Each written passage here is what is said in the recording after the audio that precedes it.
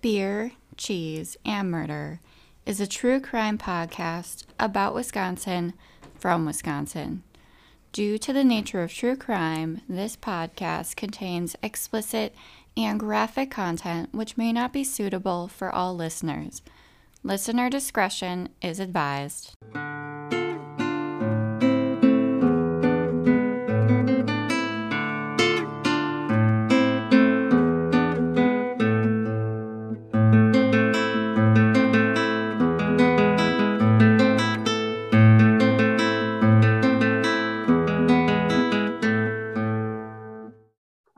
Welcome to Beer, Cheese, and Murder. I'm Erica. Joining me, we lost Dina. Oh, there she is. Oh, yeah. What happened to Dina? Dina B. Well, maybe we should go in the reverse then.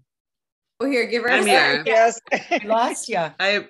Because it said recording in progress, I went to hit OK, and apparently I hit leave meeting. And all of a sudden I was like, what happened? So, sorry. Bye. Bye. Bye. All right. Who are you people? Buddy. I'm Dina. Your family? Jill. And Kayla. And did Terry say? And Terry. We forgot out of order. We are really bad at this today. Dina tried to leave the Rusty. meeting before it even started. And Right? Maybe you guys have been pre-gaming too much. I'm sober. That's the problem. Yeah. I have an early meeting tomorrow. I just have Alright. one sip in, so. All right. Well, on that note, what are we all drinking and eating today? I'm enjoying a glass of Door Peninsula Winery's chocolate cherry wine. Ooh. That's I a wish very I've never had dirty wine, chocolate Bonnie. cheese. I've never had that. How is it? It's good. Is it Isn't it really sweet? You can taste the chocolate. It's not too sweet, but it's good. Nice. Okay. Nice. Well, I'm not having any alcohol today. I just have water. I had a little night out last night, so I needed a little break. But I'm having one of the more Wisconsin snacks today that you can have. I'm having Wisconsin sushi, aka ham, cream cheese, pickle roll-ups. So that's my little snacky today. Wait, did you say there's pickles in it? Ham cheese. You've never had Wisconsin Roll-up. sushi, Kayla? Make it. No, I've It's never a pickle had in the middle, cream cheese, and then it's ham. You roll it up. Like a little hors d'oeuvre. I Oh my request God. that for our next They're the Labor best ever. Day cabin trip. Yeah, that's interesting. Well, I mean, I guess this week I had my first punchki, so that was a. Are you serious? Am I Punchki. calling them tchotchkes? You're happy. You didn't know. Tchotchke. This little Polish girl didn't know what a Right. punchki was. Had But never it's had not one. her first. She had it when she was a child. She just didn't know what it was. Well, I probably just thought it was a jelly donut. Exactly. It is a jelly donut, Yeah, but it's you I have- probably was too scared, and everyone was like, "It's just a jelly donut," and I was like, "Oh, okay." well, the thing is that the traditional ones, which Sean did get some, have like raisins and prunes in them, and I'm like, yeah, I'll take the raspberry, please. And he's I like, like the but it's custard. I traditional like the Polish. I'm custard like, one. I tried the raisin. I thought it was delicious. I thought it was like really raisins. good. They are good. Are The you raisins It regular was just today, light Jill? and doughy. What? Are you regular today after your prune raisin? I didn't think it had prunes in it. I don't know. I didn't notice anything. yeah, I don't like raisins like at all. Well, I love Dina, raisins. I never heard that called, what'd you say, Wisconsin sushi? Wisconsin sushi. I never heard that. I love it. That's awesome. I'm glad I could teach you all something today. Am I up next then already? Yes, All Jill. right. Well, I am enjoying what Erica got for me as part of my Christmas gift, and it's a Cider Boys Grand Mimosa apple orange hard cider. And this is made from or out of Stevens Point, Wisconsin, bottled by Cider Boys Cider Company. And it's very delicious, very refreshing. I can totally see me doing this in the summer for one of our podcasts, and maybe Sunday brunch or something. Sunday And fun then I day. have what? Sunday fun day. Yes. And then I have to go with it some Bella Vitano cheese, Sartori cheese, which is out of Plymouth, Wisconsin. And I got this when we went to the Mars Cheese Castle. It's garlic and herb, Bella Vitano. Herb. Really? I know. Herb I is a looked at the H man. and I'm like, herb. Herb is the spice. I hope there's no herb in there. Oh my gosh. Yeah. But it's very delicious. And I've seen all like the different kinds of Bella Vitano, and I love them all with the whether they have the Merlot, the Yeah, that one's a good one. The Merlot. whiskey. Yeah. But I had never seen this garlic and herb.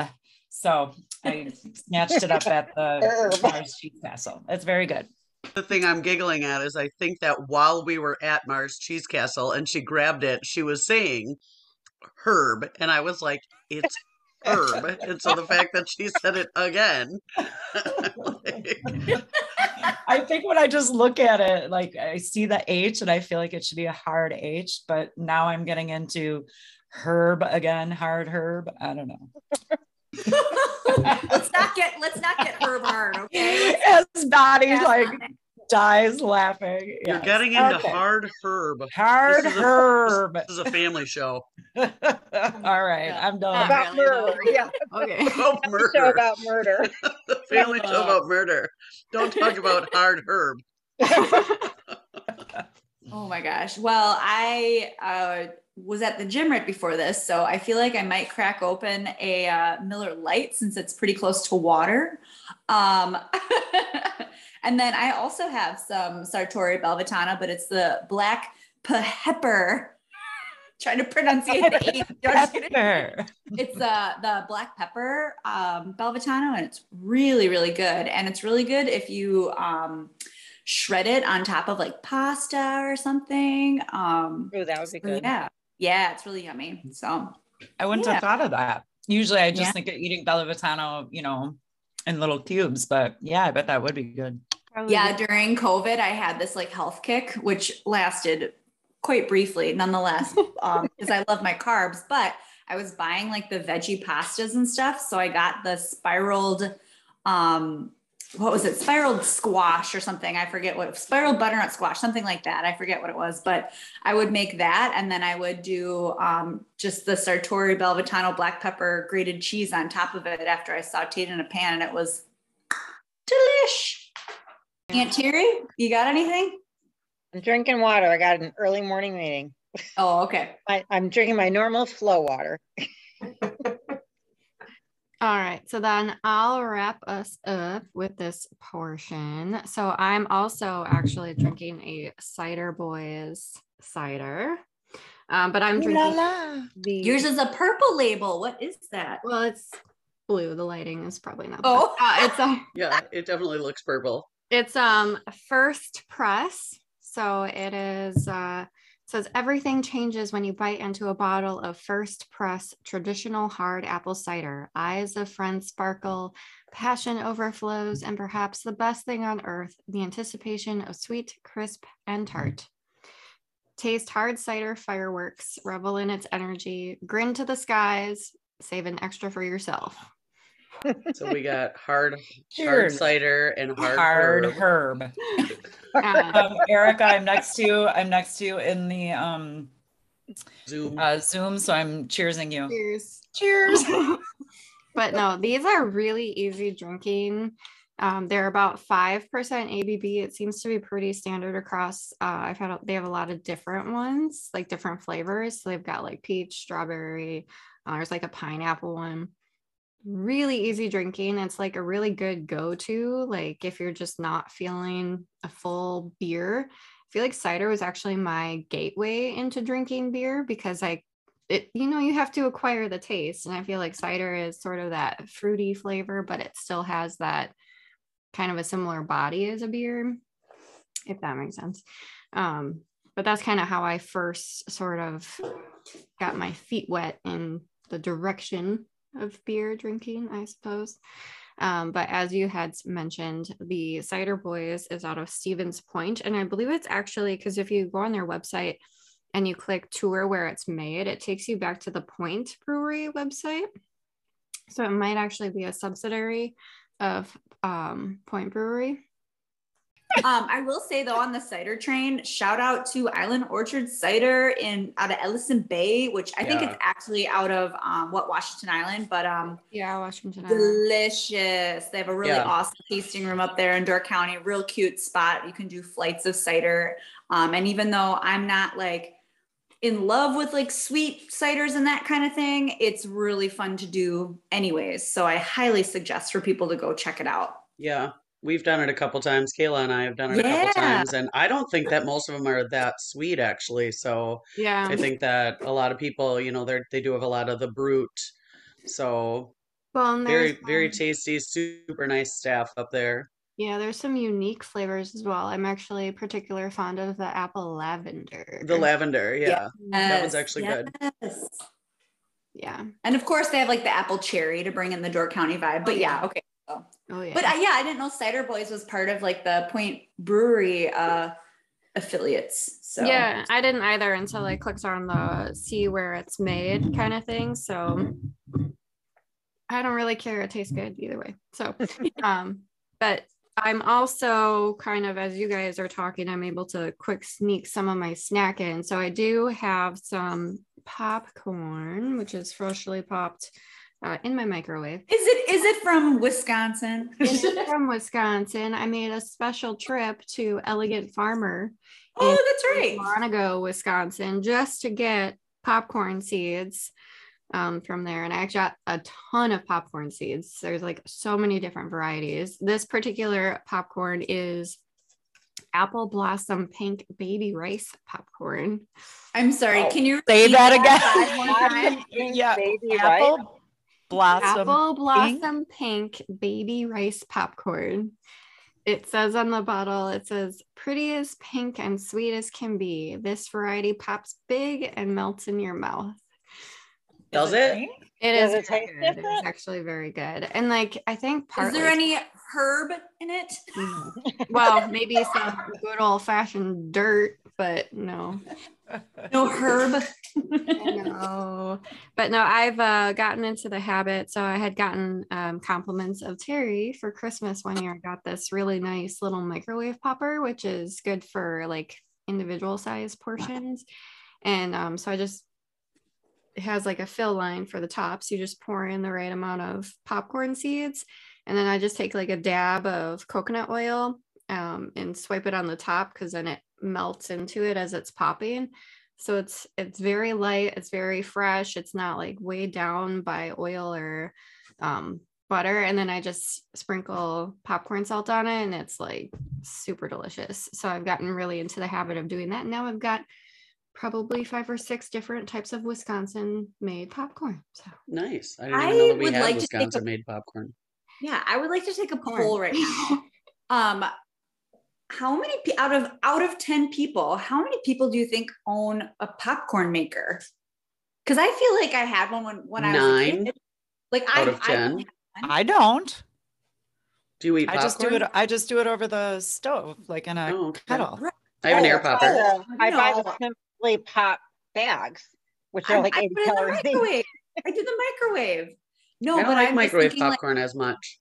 Is it like 5 out of 10 people? Is it like 3 out of 10 people? And the same. How do you microwave the popcorn? I have an air popper. You buy it you buy the microwave. So Erica, over the open fire? I don't know. Well, no, I mean microwave popcorn has all kinds of crap in it. So Erica's taking that out. But you know that's what I love. I love that added crap, the fake butter and stuff, and I add extra stuff to it. I don't know.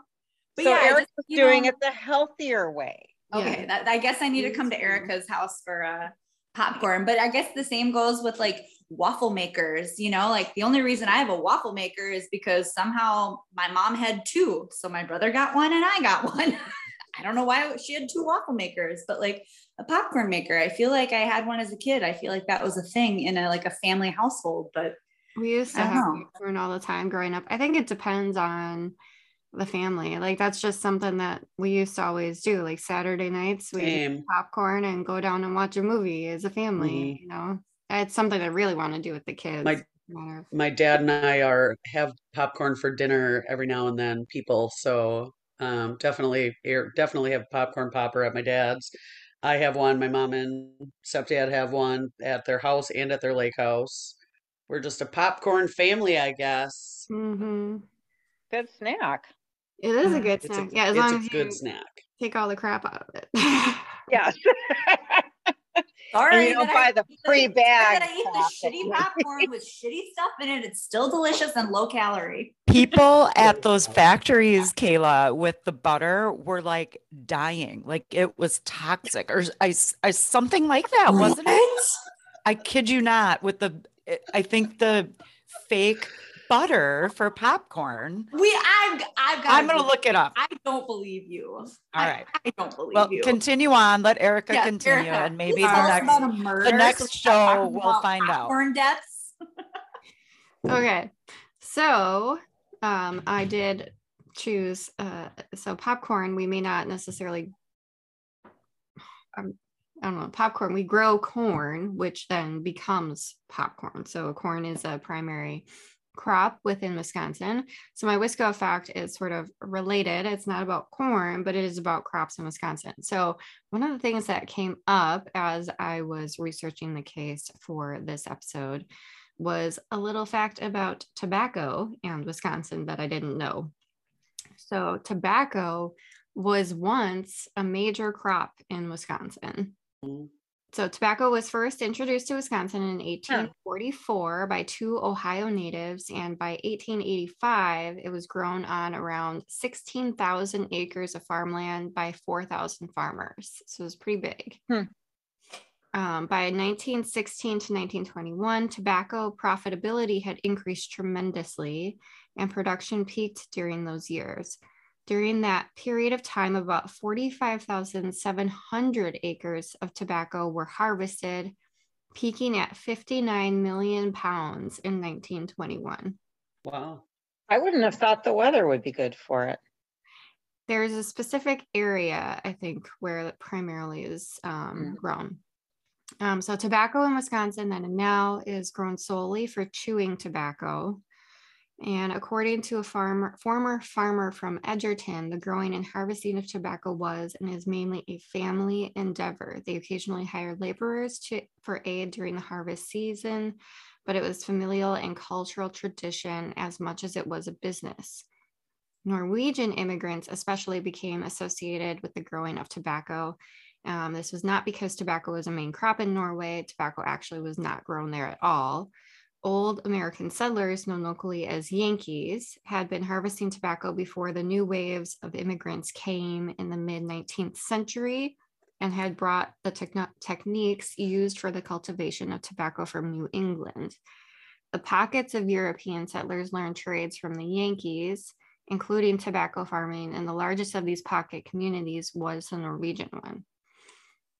Communities tended to reside close together and stay in the same trades at the time.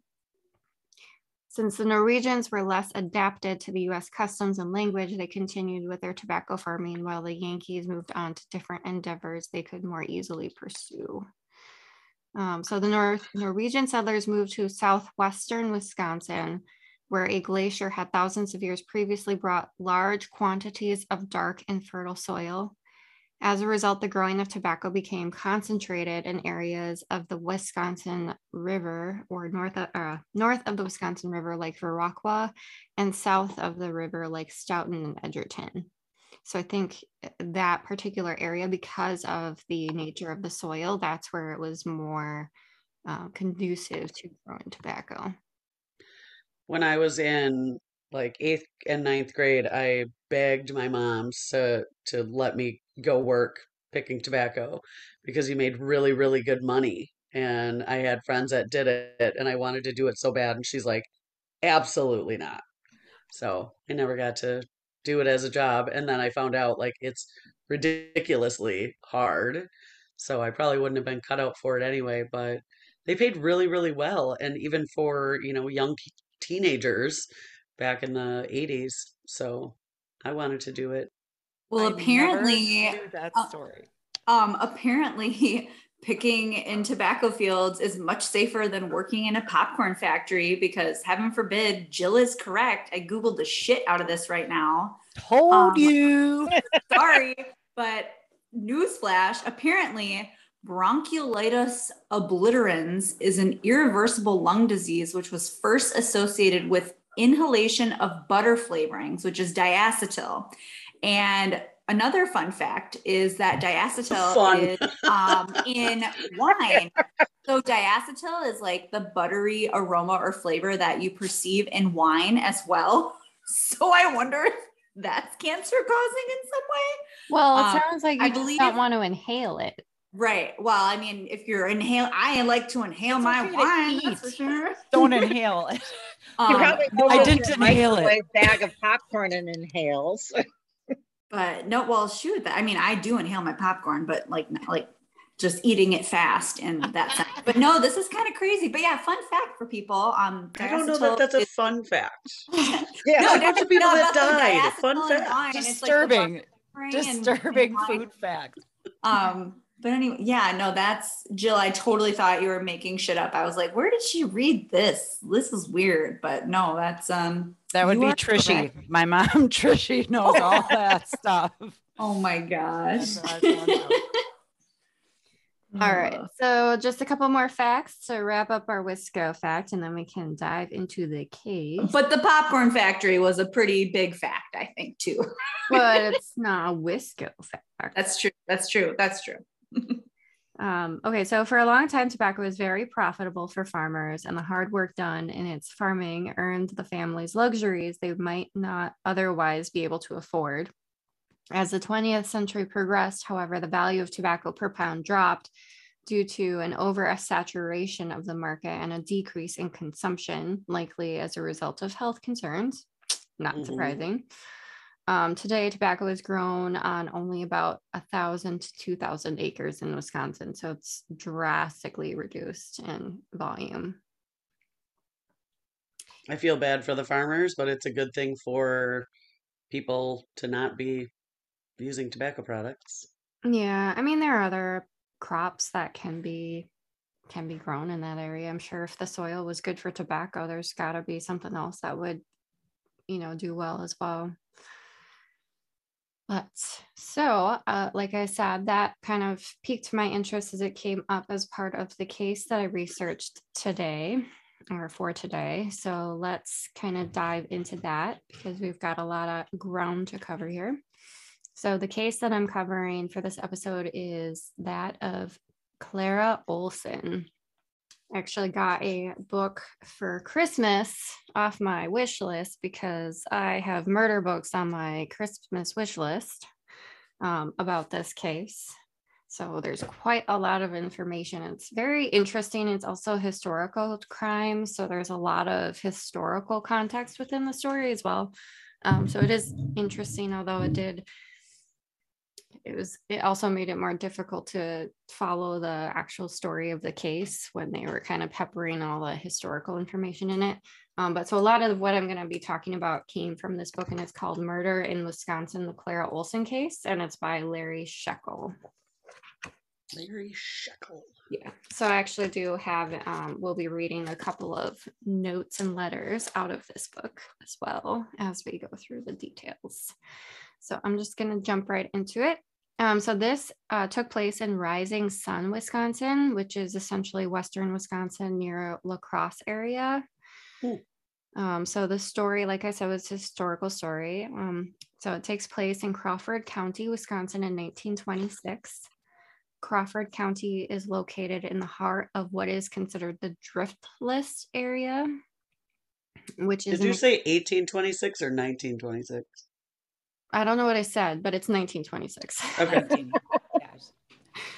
Tina's on radar here for the numbers coming out of Erica's mouth. We know. No. I just didn't hear correctly. I was just Yes. making sure I heard correctly. Yes, it is 1926. So Crawford County is located in the heart of what is considered the drift list area, which is an expansive countryside that the glaciers during the Ice Age did not pass over, thus not leaving behind the sediment material known as drift. It is a steep, rugged landscape where numerous cold water streams cut into the ancient bedrock. Those who live there refer to it as the hill country, and it is also known as Little Norway due to the large population of Norwegian immigrants who settled in the area. This was a large farming area where tobacco in particular was king. During this time period, farmers were a significant part of the US workforce, comprising up to 27%. However, during this era of industrial and social advancements, there were stark contrasts between city living and country living. Things moved a bit slower in farm country. Most farms still use kerosene lanterns and lamps, with no electricity yet being introduced. Few farms had indoor plumbing, most sticking with the standard outhouse and chamber pots for bad weather days. And while city folk were beginning to use refrigerators, farm folk kept their food cold in an ice box filled with cut ice from frozen lakes in the wintertime and stored in sawdust. Very much, if you have kids, a scene out of Frozen. And I saw and this or is if you don't have kids and you just sing along to the soundtrack anyways. Right. I was thinking that. So there is an actual fun fact here that one block of ice could last nearly all summer. Really? What kind of coolers do they have? Surprise. Yeah. Were Yetis invented all back then? I don't know. Apparently it's the miracle of sawdust, I guess. I don't know. Oh. So another advancement not widely enjoyed in the country was motorized vehicles. During the decade when gasoline-powered vehicles were transforming the lives of Wisconsin farmers, a farmer was more likely to invest in a tractor than a car or a truck. But for those who could afford it, a car meant mobility, the ability to easily go to a neighboring town or even one of the big cities, to see new places, meet new people, maybe even go to a dance or out to the movies. The 1920s were also an era of major social change across the country, particularly for young adults and women. While premarital sex was nothing new, even in the 1920s, it was something people didn't talk about. But that changed during the 1920s when sex exploded onto the scene, partly due to prohibition, as well as women obtaining the right to vote. Was that why it was called the Roaring 20s? I think so, because I think there's a lot more kind of illegal activity with like alcohol because it was banned. So naturally everybody wanted to do it. And then too, you know, us women were going crazy because all of a sudden we had the right to vote and let the power go to our heads. That's, paraphrasing, but anyway.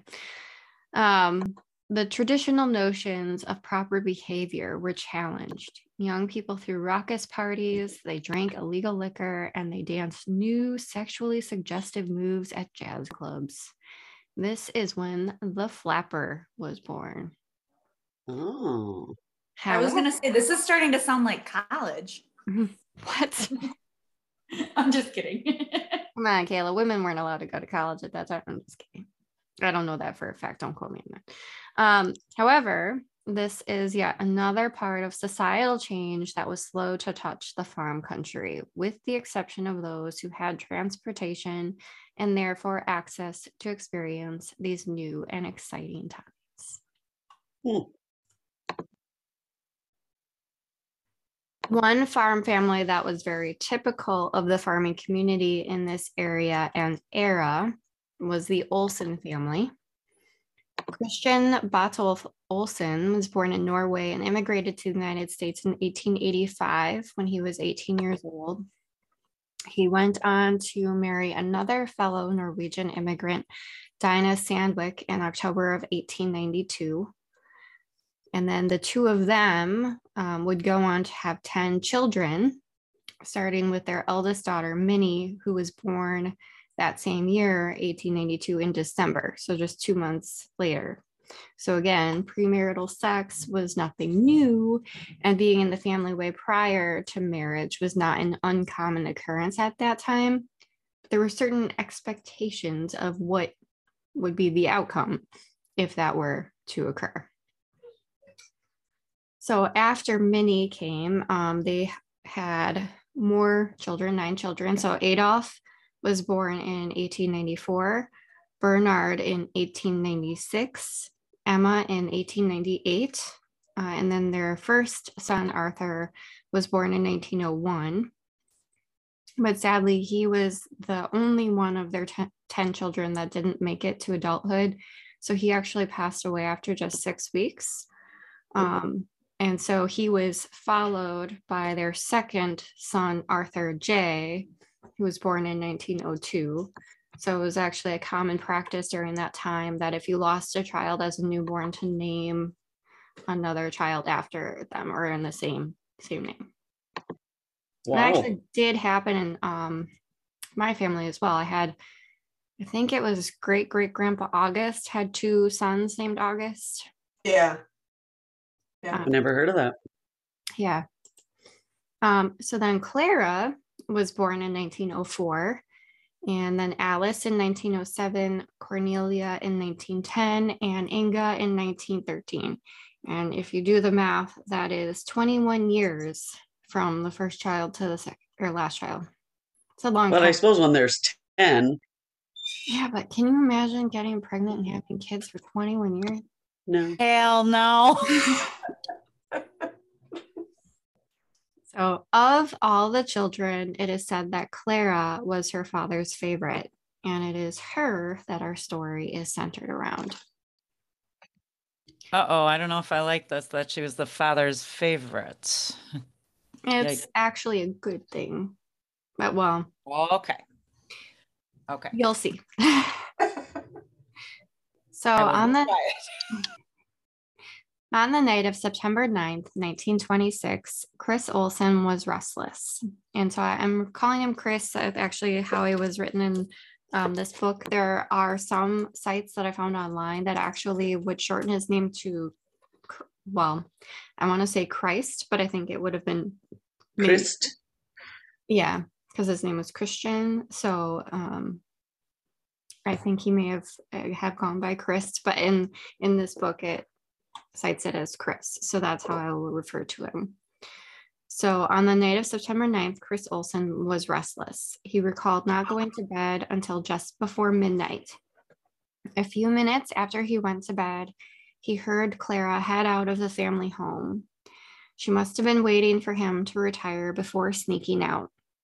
But at 21, she was an adult. So what could he do?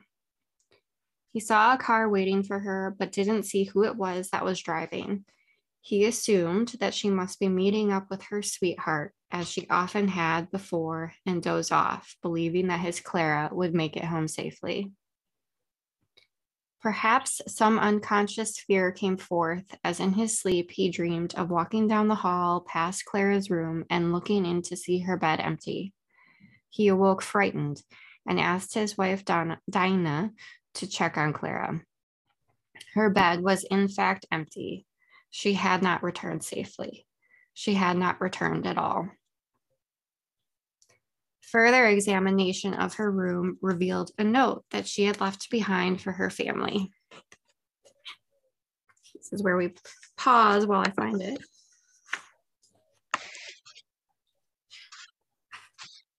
So the note that she left was, "Dear folks, I know you all will be surprised to find me gone, as I am leaving this evening. I will have to go tonight. Please do not worry about me, as I will not be gone very long.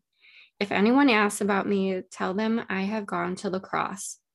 Again, I must tell you, do not worry about me, as I am taken good care of and will be back soon. Don't take it too seriously, as it will mean nothing. Only a little surprise. I will be back soon from my trip. Huh. While the note So she had a mission. Yes. And as we progress through the story, we'll understand exactly what that mission was and why she wrote what she wrote. But while the note was intended to assuage the concern and fear of her family, Chris felt that something was wrong. So I think he just had this innate sense.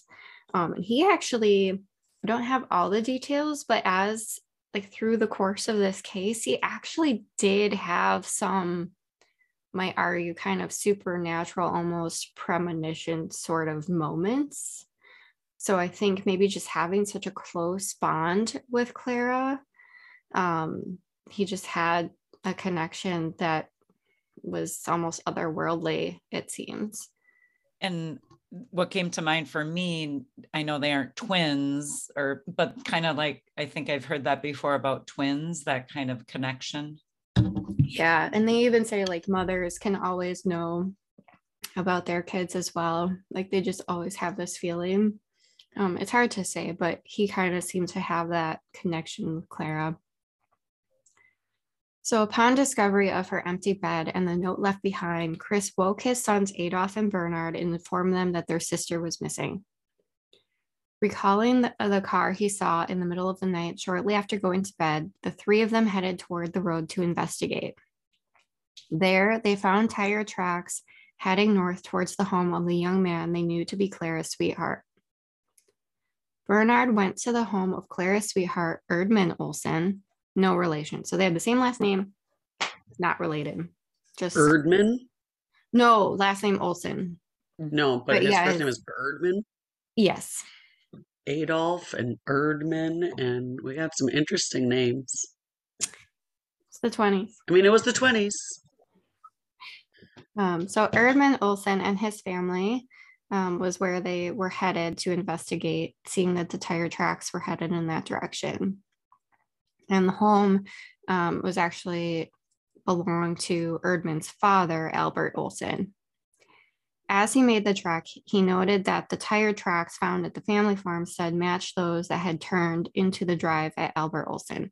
So there was a distinctive tread, as one of the four tires had like the patch on it. So he could tell that it was the same tire tracks that led from their home into like towards the Albert Olsen's home and into the drive. Ooh, this is like good detective work for the 20s. Yeah. So while he couldn't identify the exact vehicle they belonged to, it would appear that the vehicle that had picked up his sister had been driven to this location. When he arrived, he asked to see Erdman and inquired about his sister Clara. Erdman claimed not to know where Clara was, which angered Bernard, as he was quite sure that Erdman was the one to pick Clara up the night before. He was angry enough that this disagreement between the two of them turned into a shouting match, which brought Erdman's mother, Anna, into the situation. So she actually offered and ended up touring Bernard through the family home so that she could prove to him that she was not there. And then Did Erdman have any siblings? Yes, but and I actually don't mention it, so I'll bring it up here. He did have a younger brother who was 7 years younger than him. So at this time, the brother was only 11. Oh, too young to drive. Yeah. So Bernard returned home to relay what he had been told by Erdman, but the Olsen family didn't believe it. They knew that the only reason Clara would leave the house in the middle of the night was to meet with her boyfriend. And while he would claim that it must have been somebody else, there was no one else. Like, she would not have left to see anyone else. Like, he was the only one that she would have left for, and they knew that. A few days later brought Clara's 22nd birthday, but she still had not returned or contacted her family. So their unease grew. Yeah, that would bother me. At that point, it would really bother me. Like to not hear anything at all, even if she's still gone, but to not be able to get any kind of communication as to where she is on her birthday. Yeah, and granted, communication was more difficult during that time period, but they knew in their heart that she would have contacted them in some way if she could have.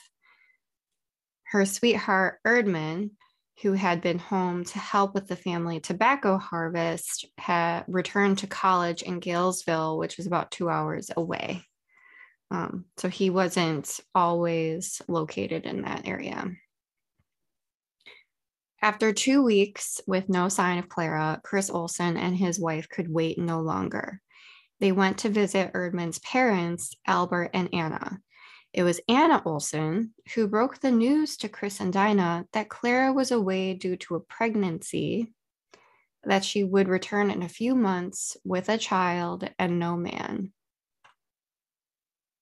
And no man? No man. Yeah. Because what does that mean? Anna believed, as her son had said, that the child wasn't his, that it must have been another boy and not her, Erdman. Why wouldn't this... Even though he helped her get away. And why wouldn't the mom say something? Like, come on, you're keeping this secret from the parents of this girl and making them panic? Yeah, I don't know. There's some class differences between it because his family was better off, and so I think there's a certain era of like, we're better than you, like your daughter went and got herself in trouble and now she's trying to trap my son into it, kind of thing. But I mean, whenever, it's not always true, but you kind of gotta, I feel like, and we'll talk a little bit about Erdman as well, but I feel like his behavior and his attitude as an individual certainly reflects on his parentage and how he was raised as well. So I think some of that is also reflected in his behavior of his parents. And based on her note, she thought he was going to do the right thing. Yeah, and we'll get more into it here as well.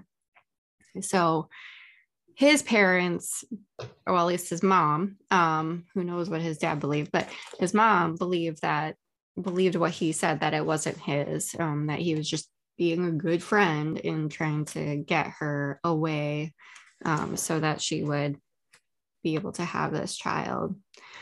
So despite this shocking news, Chris couldn't shake that something was wrong. If it were true what Anna Olsen said, surely Clara would have contacted the family by now. And while the rumors spread and most believed what Anna had told them, Chris vowed he would find his daughter. So he, not to say that he didn't care, but he was more concerned about her safety. Like, if that's really truly what's going on, just prove to me that she's okay. So just 2 days after seeing Albert and Anna Olsen, probably because it just really didn't give him the answers that he was looking for, Chris asked a couple of acquaintances to drive him to Gale College so that he could see Erdman himself. Chris confronted Erdman, saying he could prove that he was the one to meet Clara that night. And Erdman was rattled when Chris brought up the letter that Erdman had written to Clara just before Clara disappeared. Oh. So Chris hadn't seen the letter, but Alice, Clara's younger sister, ever nosy of her sister's affairs, had seen it. She saw just enough that Chris was able to use that knowledge to get to Erdman and make him believe that he had read that letter and knew what its contents included. So with that, Erdman admitted that he had met Clara that night. But this time, he said he drove her to Viroqua, where she was... Viroqua. I'm probably thinking of like Minocqua. My dad dated a lady from Viroqua for a long time. Otherwise, I never would have known that either. Sorry, didn't mean to interrupt. Oh, that's okay. It's good to make sure I'm pronouncing things correctly. So he admitted that he had met her, but this time he kind of changed his story a bit, and he said that he had driven her to Viroqua, where she was to take a bus to St. Paul, Minnesota. He said that she was well and that she would return when the baby was born. Clara was of age, so, an adult. Chris had no power to bring her back, so he begged of Erdman to bring her back just so he could see, be sure that she was alive and that she was safe. So she knew that Erdman had more, or he knew that Erdman had more sway over her and that he had no stance to force her to come back, but he just wanted to know that she was okay. So he, pleaded to Erdman. He knew the truth. So he pleaded to Erdman and said that he would help the two of them get married, that there was plenty of room at their farm, that they could stay with them, and that he would even give them a piece of their own land that they could get started on. He just wanted his daughter and to be safe. And if that's really what was going on, it was like, okay, fine, whatever, I'll help you guys get started in life and be okay and be able to have a family. And so, confronted with this, Erdman didn't dare deny his paternity to Clara's father, but he said that he needed a little time to bring her back, kind of avoiding the topic, if you will. So Chris made it clear that if he was unable to bring her back in 3 days' time, he was going to get the sheriff after him. He was not letting it go.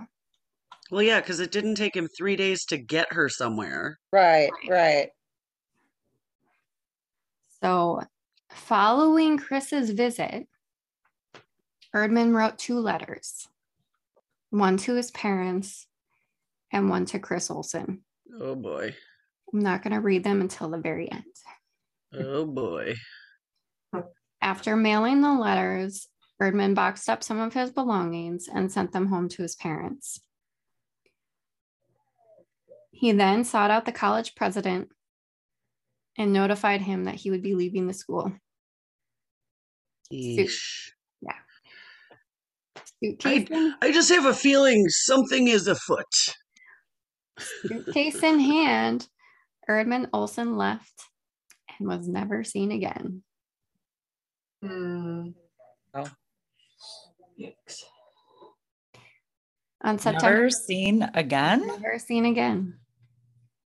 Ever. Oh. Huh. Things that make you go, I thought this case was about Clara, but now we have a Erdman. It is. We might have 2 people. Okay. On September 28th, 1926, after Erdman's disappearance, Chris Olsen hired 2 detectives to find Clara. So his best lead has now vanished. So he's got to go back to square one. Captain John T. Sullivan was a retired Milwaukee chief of detectives, later to become the Kenosha chief of police. And William Caswin was a private detective and retired police detective out of Madison, Wisconsin. For 2 months, they would search records for all medical facilities in the nearby area, looking for any sign of Clara, but none showed up. On November 25th, 1926, Detective Sullivan and Caswin, along with Chris Olsen, met with Sheriff Harry W. Sherwood and Justice of the Peace C.H. Speck to lay forth the evidence against Erdman Olsen. Their circumstantial evidence centered on 6 main facts. 1, the letter Erdman wrote to his parents, and Caswin had the letter, so he had a copy of that letter. 2, the letter Erdman wrote to Chris Olsen. 3, tire tracks found by Bernard on the morning of September 10th. 4, Erdman changing his story. 5, no hospital reports of Clara's whereabouts. Ugh. And 6, reports of Erdman's character from his classmates. He killed her. He did it. I'm calling it. And then And then he's not missing. He's running and He's running. Yeah, he's hiding. Yeah. He gone. After presenting the case, Chris Olsen filed a murder complaint against Erdman Olsen, and a warrant was issued for his arrest. So strong and compelling was the case that this was unprecedented, for there was no body, no concrete evidence, no eyewitnesses, and no murder weapon. With the warrant came a reward and a call to action to search for Clara's body. So one thing here is Chris and his sons had tried to get support from the community in the area to do a search for Clara in the past, prior to this, but it's such a vast area and it's like hilly, and it can be like there's just so much area to cover. There's like swampy areas, boggy areas. They're just like, how are we even possibly going to find a body if that's even where she is? A lot of them believe the rumors spread by Anna Olsen about her just being off to have a baby somewhere, in shame. And well, I mean, maybe that was her plan. Right. They just thought like, well, she's just off having a baby. She'll be back. Like half of them probably didn't even believe that something had actually happened to her. And then even if something did, they're like, how are we going to find her? So this actually, by having the warrant for his arrest, really added a lot of weight to what he was trying to do. And with having that financial reward, then now all of a sudden you got people willing to go and do the search. So, And he speaks. yeah. Adolf and Bernard went to the American Legion and Gaze Mills calling for volunteers, and some 200 men turned out for the search organized for December 1st of 1926. With snow falling and the threat of a blizzard, the search dwindled the first day, but picked up on the second. The volunteers increased in numbers up to 1,000 men and boys from the area. Around that is a big search. Mm-hmm. But you also have to figure too, this is primarily all Norwegian immigrants. They're a fairly tight-knit community. And while they may not have been kind of on board with it, I think initially, now that they're kind of at that same point of, okay, let's go find her, they're calling to arms, if you will. Around 10:30 in the morning on December 2nd, 1926, a group of volunteers led by woodsman and farmer Charles Bone, came upon the crest of a hill in the area known as Battle Ridge. He noted that the ground looked unnatural. In fact, it was clear that the ground had been recently turned. Investigating further, Bone poked a stick into the disturbed area and soon exposed a woman's heel enclosed in a rubber shoe. Eek. Lying face down, buried in a shallow grave at Battle Ridge, not far from the home of Albert and Anna Olsen on land owned by Erdman Olsen's uncle, Eesh. was Clara Olsen. Damn. Yeah. While awaiting the proper notification of authorities and the arrival of the coroner, no one disturbed the unmarked grave. They somberly waited and pondered the tragic fate of this poor girl. They noted that it took time to dig a grave like that, cutting through roots with an axe, that it must have been prepared in advance. Yeah, he's not just using a shovel, like he's fully prepared out there. Yeah, so they believe that grave, the nature of it, that it had to have been dug ahead of time. Premeditated murder. Yeah, that makes it premeditated for sure. Premeditation. Murder. And do we think that the pregnancy was the truth and that maybe he killed her when he found out she was pregnant? Or do we think that was all a total lie? My guess is yes, but Erica knows the facts. I'm going to tell the story. Sweet. Yeah, on. Kayla, just wait. She'll tell us. Gee. So Clara had suffered a massive blow or blows to the back of her head, resulting in an almost instant death. The coroner would state that it was more than likely multiple blows that were sustained due to the unlikelihood that a single hit would cause the amount of damage that occurred.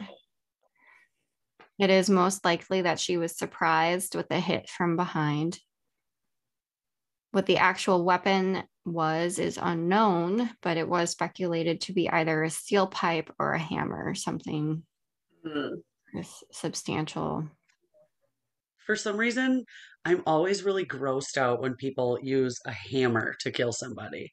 It just, I don't know why, grosses me out. You can imagine what it's doing to the back of somebody's head. Yeah. Yeah, it's Right. I agree. Right. What it does to a nail in wood. And thinking about that, terrible. The attack left a triangular section of the left rear side of Clara's skull caved in, suggesting that her assailant was left-handed. Erdman also, Let me guess. Erdman was left-handed. Well, I don't know if he was completely left-handed, but he was a left-handed pool player. He was ambidextrous? Possibly, but it at least shows that he either was ambidextrous or left-handed.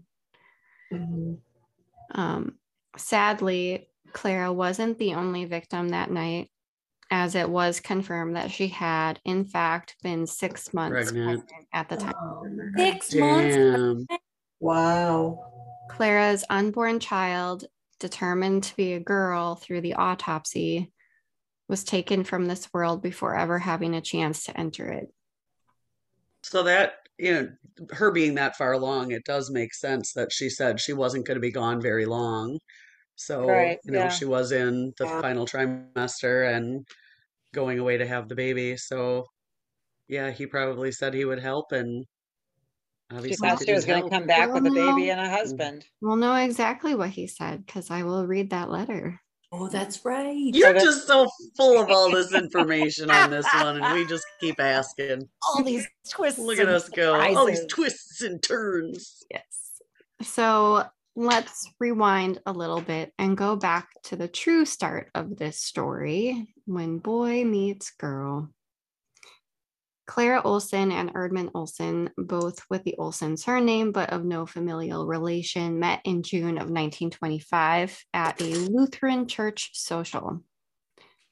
The church social was hosted by Clara's family's church, the Utica Lutheran Church.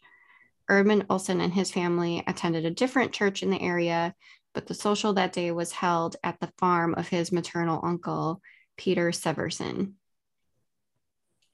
Clara Olson, who was said to have been admired by many of the boys in the area, was immediately smitten with young Erdman. He was different than the other boys. Her sister Alice commented that Erdman was quite a smart fellow to hear talk and that she could tell Clara believed every word he said. Armor. She observed that her sister was very much taken with the young man. She would fuss with her clothes, making new clothes and getting new things to wear, like perfume, for whenever he came to visit.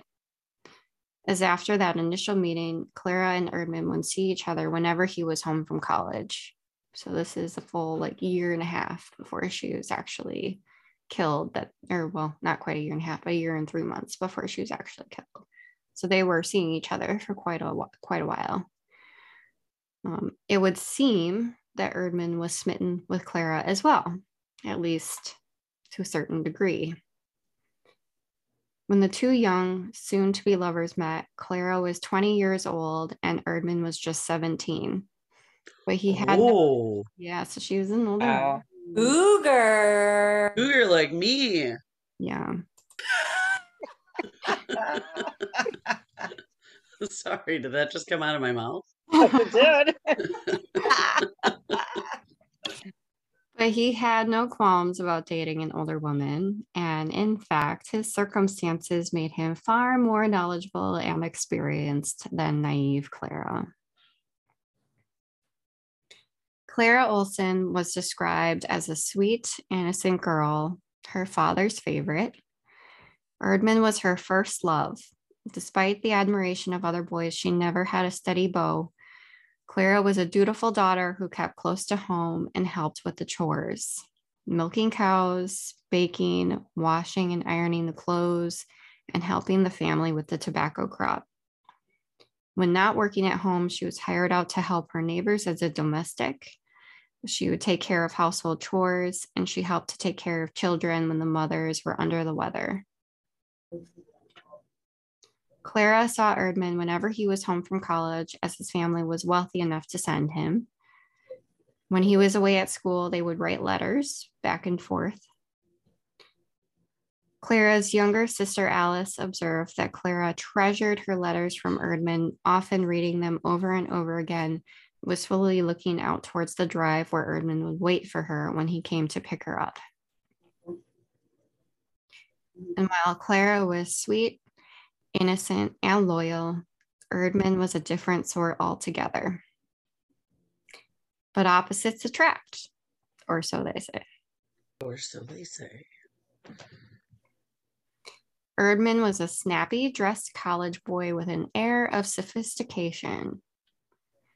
His family background was similar to Clara's, coming from a family of Norwegian immigrants, with his grandfather immigrating prior to the Civil War. While Clara's family was more common of the families in the area, Erdman's family was one of the wealthier families in the area. His parents, Albert and Anna, were also into farming, raising tobacco on 280 acres, which was a much greater acreage than other farms in the area. They were well enough off to afford not only one vehicle, but two vehicles, allowing Erdman a car of his own. And while he didn't venture much outside of Wisconsin, his ability to travel to nearby towns and larger cities made him well-traveled and worldly within that community. They were also able to send him to college, something only afforded to families of sufficient wealth during that time. Erdman began attending Gale College, run by the Norwegian Evangelical Lutheran Church, when he was 16 years old. And it's not because it's not because he was like smart. It's just that they started college earlier during that time period. Okay. So wow, dang. Those who attended the college were expected to become ministers, lawyers, and leaders in their community. So by all accounts, his family's fortune afforded him a bright future. Until he became a murderer. Yes. Yeah. Sometimes when you are given things so easily, you take them for granted. So it would seem with Erdman. Erdman was known for his fast living and illegal booze. Again, prohibition. In the midst of prohibition, he was involved in the illegal transport of alcohol and was known for carrying a flask of moonshine of his own. At 17. Yeah. He frequented dances and parties. The girls in Central Crawford County knew Erdman, and he knew them all. He was a bit of a troublemaker at school, getting into fights. He'd actually been kicked out at one point, but was able to return on probation. Again, money will buy all sorts of things. He also kept a .22 caliber revolver in his room and was known to fire it into the wall at times. What the fuck? Casual. Normal behavior. Yep. Totally casual. Nothing to worry about there. Drinking moonshine and shooting his gun into the wall. Probably strong moonshine. I wonder if he'll get that security deposit back. It's his parents' house, so He's free. I was thinking that was college. That was that was at college. Erdman also seemed to think that his family's wealth made him better than those of lesser fortunes, Clara included. While Clara was clearly smitten with Erdman and her family knew of him, he never once set foot inside her home. He would wait for her in his car at the end of her drive. So you would just park in front of her drive and wait for her to come out and hop in the car, and off they would go. That was a big no at my house. Mom would have said he got to come in and meet him. Yeah. And I think in the book, it even says that Chris often beckoned him to come in, like welcoming him into the home, and he just ignored it and just wouldn't go in. So, I mean, he clearly had to stick up his ass. Anyway. What a douche. Yeah. Seriously. That's a good way to put it. I Yeah. agree. A user. Total tchotchke. Not to be confused with the punchki. Yeah. So at college, when he spoke of Clara with his classmates, he referred to her as his hick girlfriend. Oh, man. Oh my God. Damn. That what a ain't dick. cool. Douche. Yeah. So I think part of what made this case really sad for me reading it and kind of angry even was just thinking about like just how I can picture her side of things and like how she just believed the best of him and like had this fantasy in her mind, and he's just not worth it at all. Yeah. It just almost They never are. I it just mean, makes but it let's just be makes it honest. I know, but it just makes it like that much. I know, seriously. She was so naive. Yeah, It's bad. She believed in him. right. And he was playing her. Yeah. A naive cougar. Right? There is something to be said about bad boys, and sadly, Clara was no different in her attraction to Erdman. Hindsight is 2020 if you're fortunate enough to be able to look back. And perhaps if Clara had been afforded that opportunity, she would have seen that to Erdman, she was just another conquest. Man. One can only speculate, and many did, how poor Clara ended up in the predicament that she did. By all accounts, Clara was in love with Erdman, so why wouldn't she give herself to him completely? She likely also had hopes, however false they may have been, that the two would one day marry and have a family of their own. Not to mention that being a good church-going girl does not negate Mother Nature or those pesky hormones. So she's just human after all. I mean, we also don't know Erdman's role in the situation, aside from the obvious. Did Erdman love her in his own way? Did he tell her he loved her? Did he promise her marriage someday? He was a smooth talker. You never know what tale he spun. Yeah, don't tell your parents I'll take care of you. We'll come back married. Did he make her feel like a simple farm girl compared to the more progressive worldly girls he knew at college? And Clara knew that Erdman saw other girls. Perhaps she felt she had to give herself to him in order to keep his affections. That never works, ladies. Never Seriously. works. Any number of possibilities abound, and the only two people who are able to speak to the true nature of their relationship are long since gone. However, it is fair to say that the relationship was not simply one-sided, as Erdman reportedly wrote to Clara nearly every day. They were young and unprepared for the consequences of their actions. Whatever the circumstances, their relationship led to an unplanned pregnancy. And again, while not uncommon, it also wasn't looked upon as acceptable either. There were certain expectations by society in order for it to be okay. If those expectations were not met, a definite stigma surrounded the affair. And while the man often escaped the responsibility, blame, shame, and humiliation, the woman was not so lucky. I hate that. And that's still today. Like It's the awful. women are usually like the slut or whatever, but That's No. true. But like, I'm going to talk about some of this. It's like, I'm like so glad this is not the 1920s. I can't even tell you. All right. oh, sure. It was probably even 100 times worse back then. Is bad. So the term used in the situation was illegitimate, and with it came a lot of baggage. Illegitimate children were sometimes called deviant if people were being polite. Bastards. The term bastard was freely used. It was even widely believed that illegitimate children or children born out of wedlock presented significant social and public health problems. Oh my God. Illegitimacy was believed to be a factor in mental health problems. Feeble-minded children were more likely to be born to unwed mothers.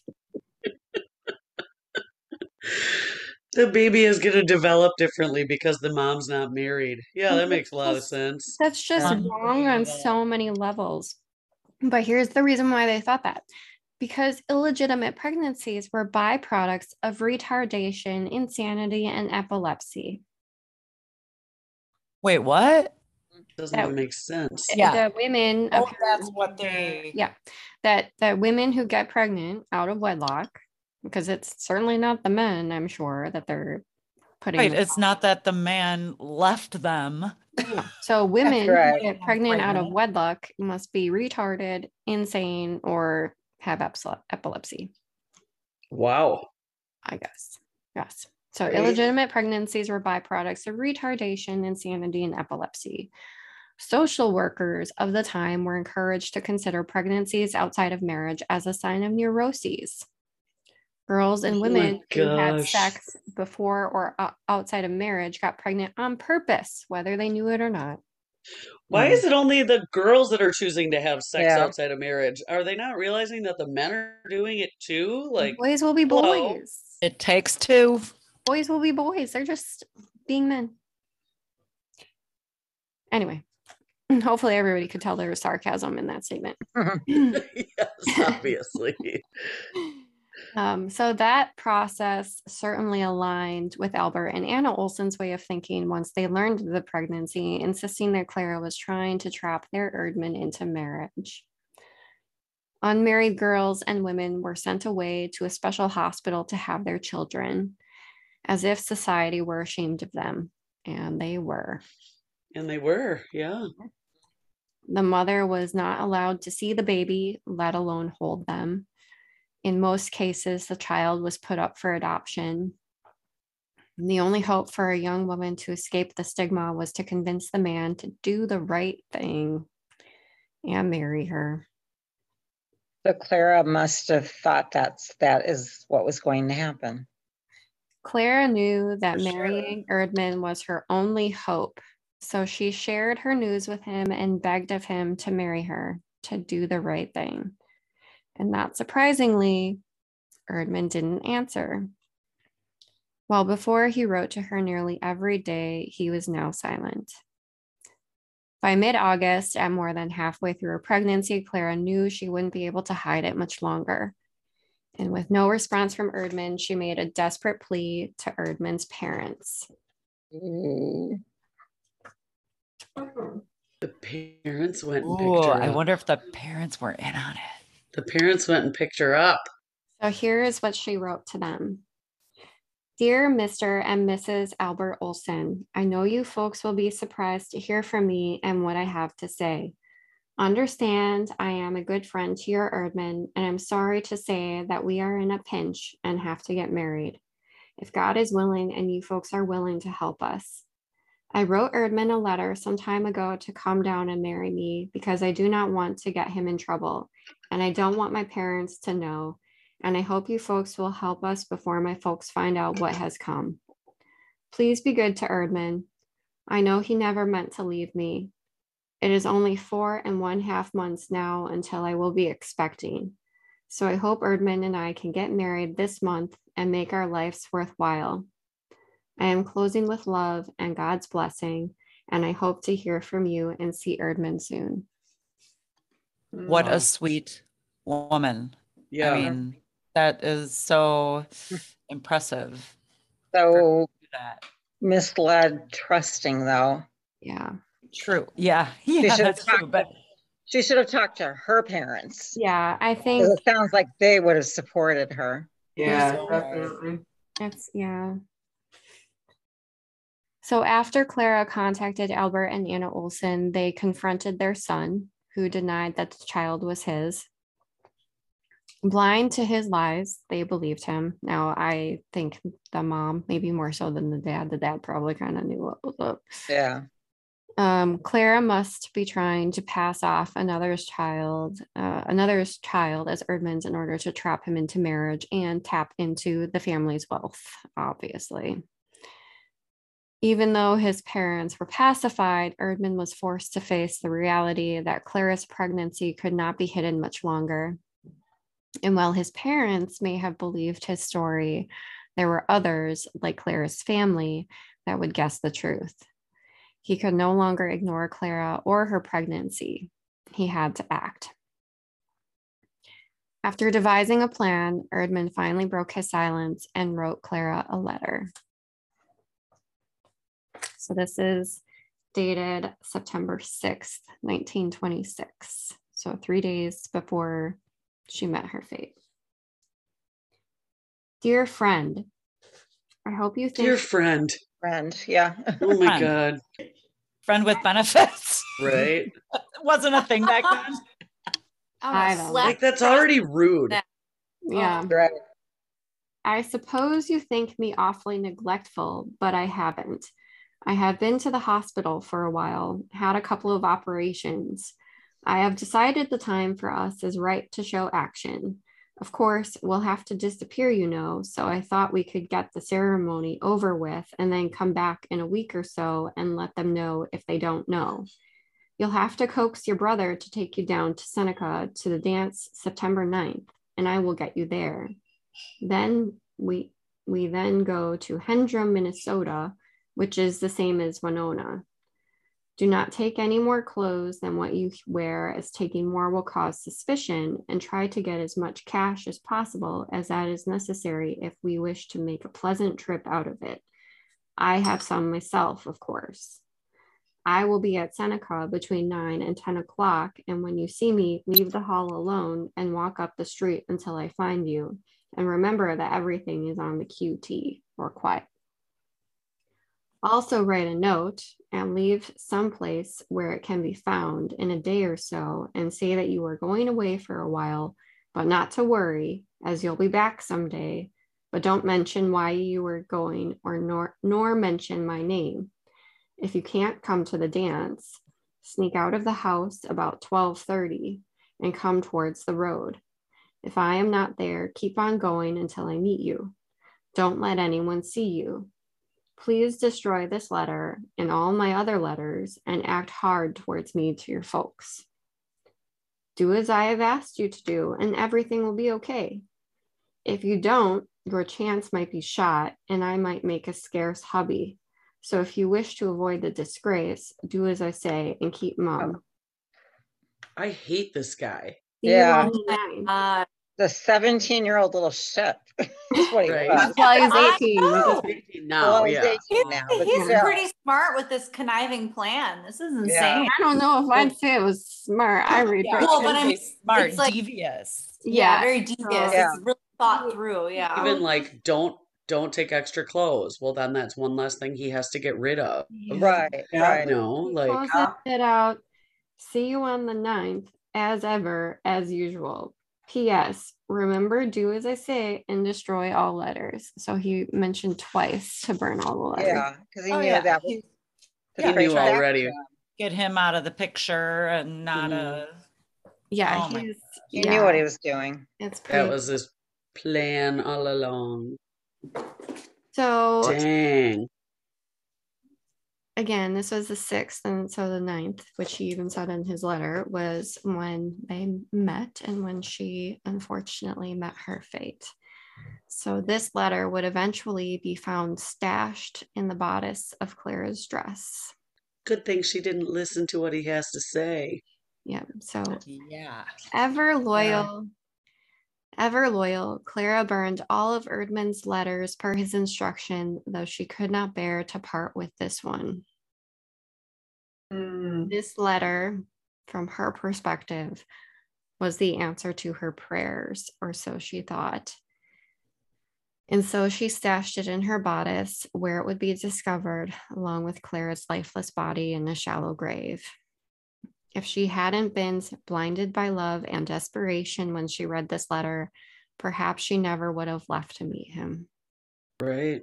Mhm.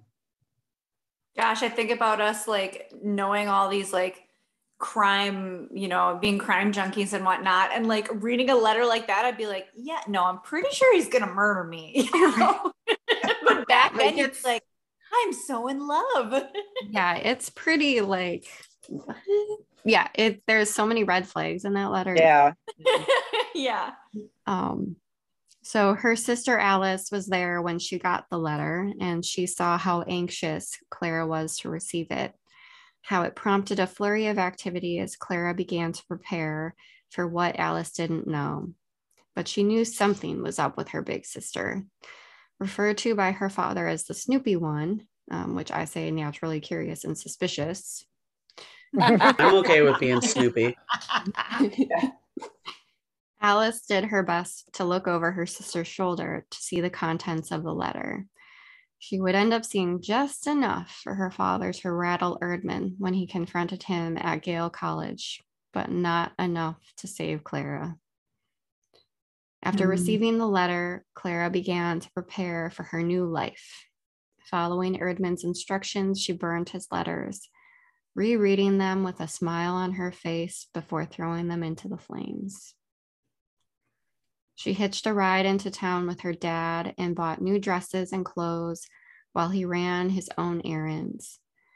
Alice even observed her fiddling with the blinds and a lamp as she was setting up a signal to signal her lover at the appointed time for their rendezvous. Gosh. They didn't have electricity. While Clara daydreamed of her future as a wife and mother, making preparations for her upcoming wedding and honeymoon trip, Erdman made preparations of his own. He had Digging a hole. Yeah. He had a grave to dig and an alibi to establish. That night, he was sure to make an appearance at a local dance. One woman he danced with that night noted that he seemed frazzled and could not keep step. Certainly. This is at school, right? No, this was he was back at home. Okay. Yeah, he was back in he was trying to I knew he was back. Yeah. Yeah, I knew he was back. I was wondering if he was trying to put himself away not at that school. far away. No, Okay. he basically went to a local public place to make it known that he was, make sure he was seen by people. So certainly his mind was preoccupied with the unholy plans he intended to carry out. Based on his attendance at the dance and when his parents noted his arrival home, they would argue that there was no way he could possibly have carried out the deed in so short a time. He had planned for that, after all. Mm-hmm. Just after midnight, the end of September 9th and the start of September 10th, Clara Olson left her family home and hopped into the car of Erdman Olson. Erdman drove in the direction of his own family farm, turning off on a logging road along the way. He made his way to Battle Ridge and the pre-dug grave. He stopped the car. I'm sure he had some excuse, though with stars in her eyes, Clara probably didn't even think to question him. With her back turned, Erdman struck her repeatedly from behind, causing massive head trauma and ultimately her death. After the deed was done, he placed Clara face down in the grave and covered her up with soil. Perhaps her positioning was because he couldn't bring himself to look her in the face. Yeah. They say that with murderers, like if you watch The First 48 or something like that, when somebody is found killed or dead, and if their face or body is covered, they usually say it's somebody that knew them because they don't Exactly. Yep. They don't want to look at them. Erdman returned home where his parents were up to start the day. Farming communities get up early. Mm-hmm. They would later report his behavior as perfectly normal. Erdman tuned into the radio and ate a sandwich while perusing the mail order catalogs. That's disgusting. Yeah. He then retired to bed. He thought he had gotten away with murder, and quite frankly, he did. But the love of a father for his daughter would drive Erdman, coward that he was, to give up his privileged life. By October, Erdman Olsen had disappeared and he was never found. Oh. I mentioned before that when Erdman disappeared, he wrote two. He let a letter. Yeah. One to Chris Olsen and one to his parents. So I'll read the one that he wrote to Chris first.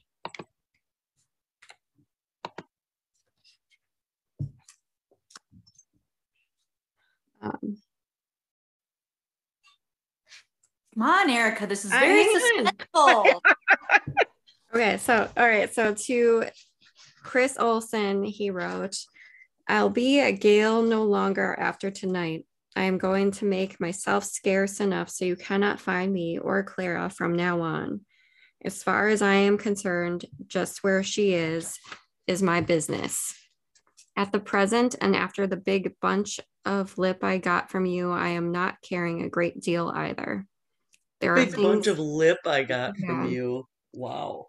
There are things you'd better not try, and that is to drag my family into this matter, as they are entirely ignorant of those things. And if you don't want publicity, don't shout too loud, because it will not sound so awfully good to hear that your daughter run away in the night. I believe she is all right in health and such, but where she is, I can't say. I am leaving because I don't like the idea of the sheriff coming up here if I couldn't find her. I'll be back when she comes back." Huh. Which is never. Yeah. Wow.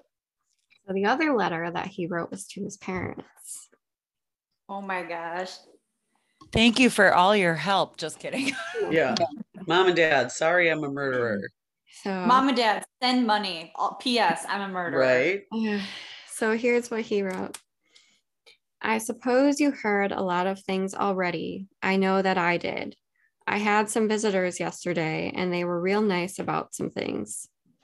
They seem to think that they have me where I can't wiggle my toes, which is where they are very much mistaken, very much so. He, the old man, claims that he has absolute proof that I know where she is, and I haven't the least idea of her location, but I cooked up a story that she was in St. Paul and that I would have to have some time to get her back here. I am leaving tonight for some place where no one knows. I shall not even tell you folks, though. God knows how I feel. I have thought of finishing everything, but life is too sweet and hard to part with. But I say this, that I shall rather take death than captivity." But I can murder my Life is mother of too my child. sweet, but Yeah, Yeah. that's part of the reason why I'm reading this last, because it's just like, oh my God, what a freaking asshat. Like, what a literal piece of shit to say. Like, Seriously. yeah. too sweet to part with after. Anyway, I am taking the most necessary articles of clothing in a suitcase and I'm sending back the rest. This may seem like mockery, but what else could I do with them?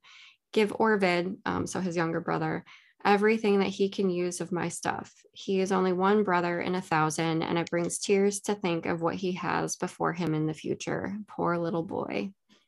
Sometime I may write to you, but can't say that you will ever see me again, unless it may be in a coffin. Perhaps you may never want to see me again. I would not blame you if you don't. I have no money, but got some checks that will do me for traveling expenses until I get some work. I will never stay long in one place, for that would be dangerous. Mother, I suppose that your health will suffer tremendously from this, and it might wreck Father, but don't let it do that. Live for Orvid. He will repay you many times for what you sacrificed for him. No child has ever had truer metal in it than he has. Forget me and live for Orvid. Send him to school and he will make you proud. These people cannot prove anything definite, although they will try. Do not let them try to pull anything over on you folks. Please try to bear this with bravery and forget me, as I am not worthy of your memory. Shut me out from your thoughts entirely, as though I never existed. Goodbye, and God bless you all. You have not failed as parents, but I have failed as a son. Erdman. He's pretty much admitting his guilt right there. Like, Yeah. What? Yeah. Yes. Well, I'm There's glad the- to hear that the parents weren't involved. Like, because Yeah. that would kind I of thought the mother was involved at the beginning. solidify the whole rich money talks and let's buy our way out of this and don't I think use our family's name, whatever. So I think she honestly like believed him and thought that she was just trying to like trap her son into marriage. You know, I honestly think that yeah, that's probably. Probably. Well, he was clearly a manipulator. Yeah. I mean, he was manipulating the shit out of his girlfriend. yeah. So there is a PS. So PS, no one will ever know me by that name anymore. Now it will be a different one. I told everyone that I'm going to the doctor for an operation. It is true that I will have to have another operation. Larson or Lokensgaard will write you when I don't come back. Tell them what you please. It is immaterial to me. And I'm not really sure. I think that might be somebody at the college or something like that. But yeah, so Wow. and those two letters were the first 2 points for the circumstantial case that they laid before the sheriff and the justice of the peace in order to get the warrant. Yeah, Oh but my now he's gosh. missing and he was probably never found. He wasn't. He was Yeah, never found. wasn't Yeah. found. The only thing that would find him is DNA if he had kids. DNA, right? Yeah. Which 100 they years even ago do it at this almost. point? Yeah. Yeah. Mhm. They wouldn't even be able to prove it probably. Right. Yeah. So Claire Olson was laid to rest with her unborn daughter on December 7th, 1926. Nearly the entire community turned out for the affair. At least 600 people came to attend. The church that could only fit 150 was crammed with 300 attendees, while another 300 stood out in the falling snow. Her tragic story had enraptured the nation and broke the heart of the entire community of Rising Sun, Wisconsin. Wow. What happened to his parents? I think they continued on. I think that they certainly dealt with a lot of denial, even after he basically was more or less convicted by the community. Everybody believed that he was guilty. I think it took a long time for them to accept that. But yeah. I feel bad for his little brother. Yeah. Yeah. Oh, he's going to have the reputation of being the brother of a murderer. He was only 11 at the time. Mhm. So It's a lot of burden to carry. yeah. So that was it's a very interesting tale. I definitely cut out a lot of the details. So this book that I got a lot of the information from Murder in Wisconsin. There's a lot more details both on the case, and there's also a lot of historical information in there because he peppered in a lot of facts about the community and the time and why certain like the social that they met at and how it was such a community staple and how they did certain things by different activities. And I mean, it's certainly interesting, but I did find it somewhat difficult at times just to sort of follow the actual crime story through it, but it was definitely an interesting read. And like I said, it was very well known within Wisconsin, but it also definitely made headlines across the country because of the nature of the topic. It was when there was a lot of, like I said, there was a reward for Erdman. There were people on the look. There were tips that they would see, like, oh, I saw him here, saw him there, and they never ended up panning out. But well, killing a young pregnant woman, I think that that gets enough attention. Yeah. At age 17. I mean, 18. He was 18, she was 21. Yeah. Right. But yeah. Obviously the lady, Yeah.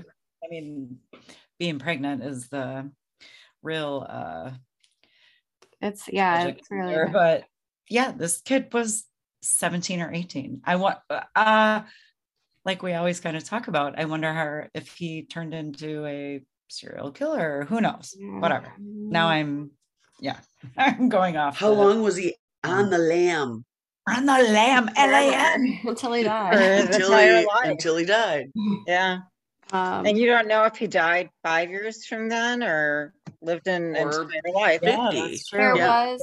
was one, I think one of the leads I think was that he had committed suicide in like a Chicago hotel or something like that. But it didn't end up panning out. It wasn't him. Darn. Right. So, Yeah. yeah. So I don't know. I mean, at that time it was a lot easier to just disappear, just start over. Yeah. Sure. Yeah, Yeah. you can track credit cards and Right. Didn't have any social Yeah. media. People weren't Right, taking yeah. pictures, Yeah. snapping regular pictures and face recognition. Mm-hmm. even, the cities, there was so much more country and, a lot of places that it can go outside of a city. Yeah. Yeah. But that was a pretty heavy case. It's definitely been weighing on my mind as I've been researching it. So, how about a lighter story and our Wisco high note? Sounds Please. good to me. So, this article is actually from the end of January. So it's a little old, but it's a cute one. So, it says mystery garbage man in Wisconsin neighborhood is revealed to be a 75-year-old man. So, for weeks in the frigid Wisconsin weather, neighbors in Appleton were puzzling over a sudden mystery. On garbage days, they would trudge with their trash bins down their long driveways of snow and ice, and in the evenings, the bins appeared back at their garage. Aww. Melody Lutenegger, who lives in the neighborhood of Grand Chute, first asked her husband, but he replied, "Nope, I'm not bringing the garbage cans up." Thanks, honey. Not that good of a person. No. Then she thought it was the garbage company and decided to stake out the area to discover the identity of the good deed doer.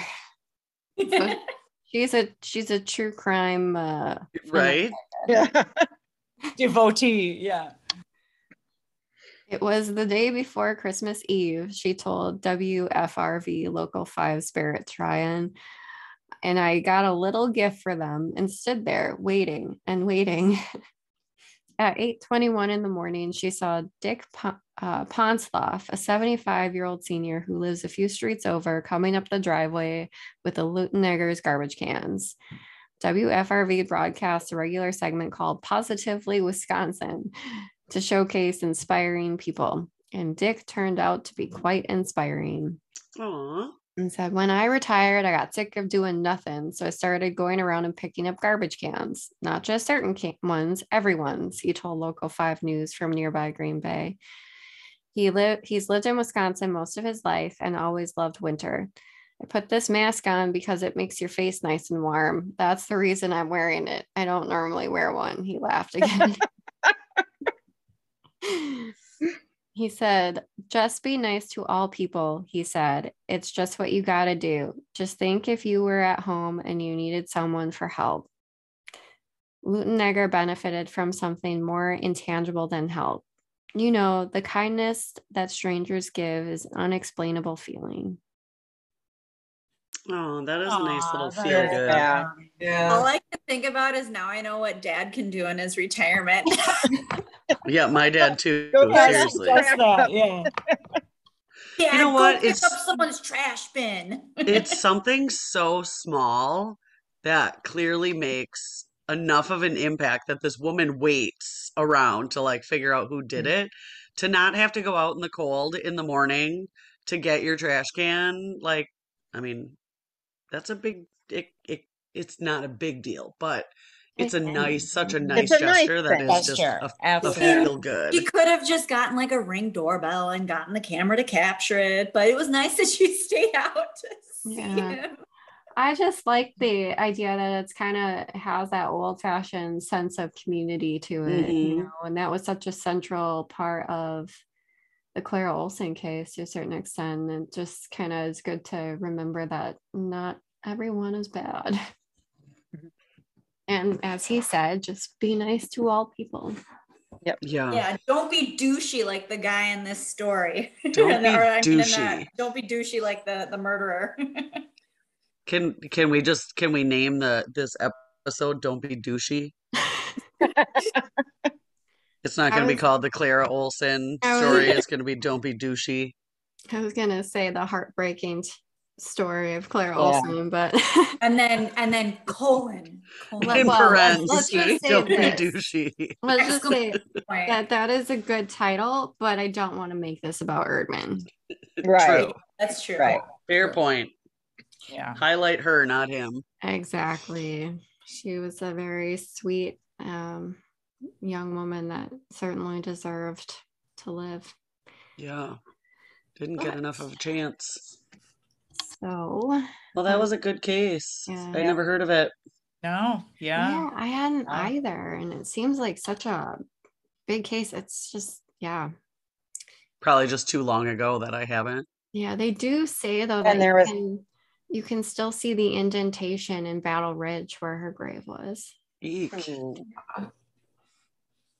Well, I, for one, am amazed that they found her. Yeah. because Yeah, that's said impressive. How he had chopped the roots and dug Yeah. this. Like, Yeah. he spent some time Yeah. doing that. And somebody Thank goodness just they thought found the it. ground looked funny. well, Yeah. but you're dealing with farmers. I mean, they know what the ground looks like when it's Yeah. turned. Like they know. But what it I looks was like gonna when it's say destroyed. that for the letter, I thought it was gonna be like, "Oh, mom and dad, like I gotta go run away," and I thought it was gonna be like, "P.S. Make sure her body isn't found at Uncle so and so's farm or wherever it was." Yeah. Like I thought that was gonna be the end of the letter. Like, wait a second, what? His parents knew, but yeah.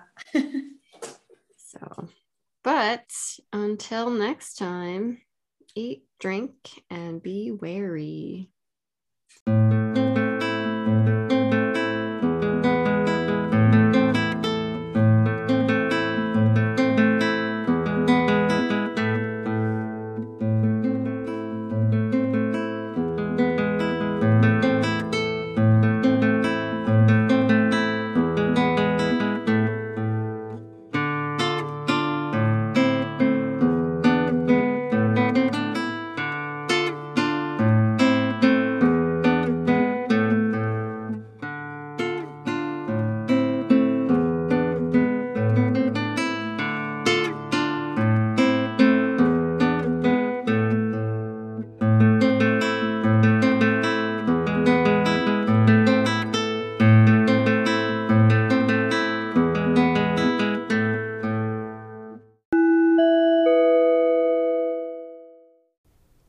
Thank you for listening to Beer, Cheese, and Murder.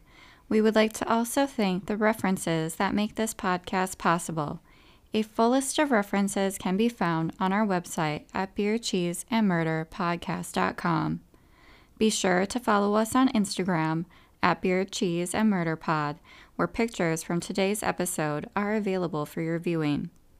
If you would like to share your feedback, Wisco facts, case suggestions, stories, or just whatever, please email us at contact@beercheeseandmurderpodcast.com. Don't forget to tell your friends, but most importantly, until next time, eat, drink, and be wary.